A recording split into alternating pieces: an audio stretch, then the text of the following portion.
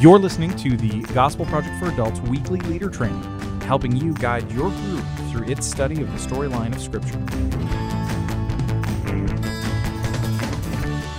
Hey there, thanks for joining us for the weekly leader training for the Gospel Project for Adults. I'm Aaron Armstrong, and today we are discussing Unit 36, Session 4, The Redeemer Returns. So here we are, folks. This is the final session of our look at the book of Revelation and the final session of this cycle of the Gospel Project for Adults. Next week, we return to the beginning of the story of Scripture as we take a fresh look at Genesis and the creation account and everything that happens after. And I'm so excited to talk to you in more detail about what that's going to look like. And we'll go through that in the next episode. But because of that, there is an extra bit of excitement for me about this final session, which focuses on Revelation 19 through 22. Now, obviously, we're not going to be studying all of that in totality. We're going to be taking little snippets from throughout. So, but do encourage your groups to read the whole thing and to be encouraged as we see sin's final end when Christ returns. When we see the end of the story, we see that Jesus returns to judge all rebellion, that he returns to purge creation of sin and evil forever. That when he comes, that he is going to bring heaven and earth together in a new creation, the new heavens and new earth, and that God will dwell with his people, the people who trusted in the sacrifice of his Son and will forever enjoy the fruit of Jesus' victory.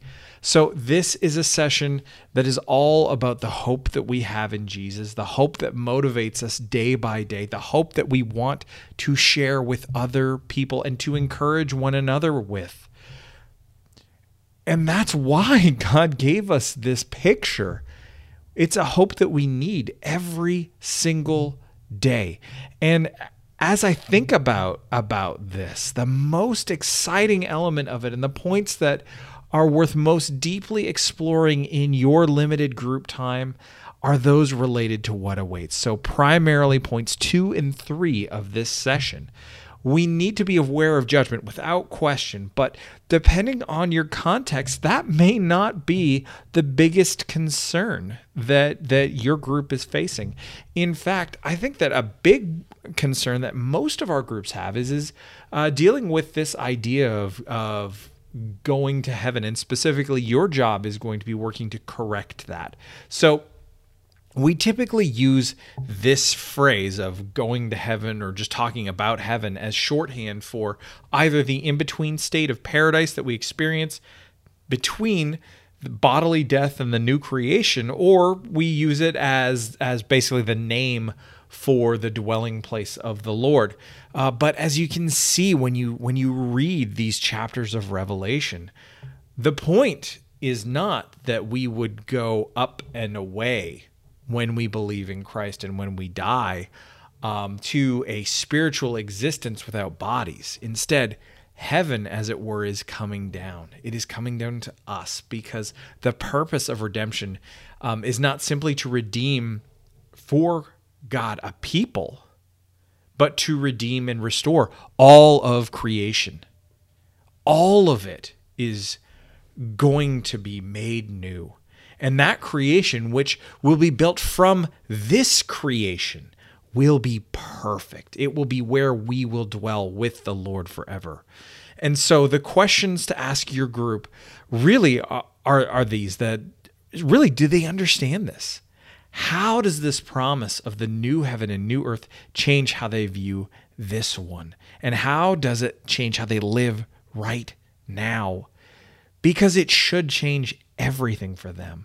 And the best that we experience in this world is a mere foretaste of what is to come. And the worst of this world is going to pass away. It is passing away, and someday it will never again be.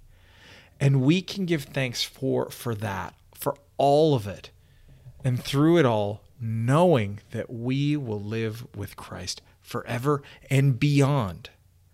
That's the hope that we need. That's the hope that we need to endure the difficulties that we face each day, the trials that we face each day.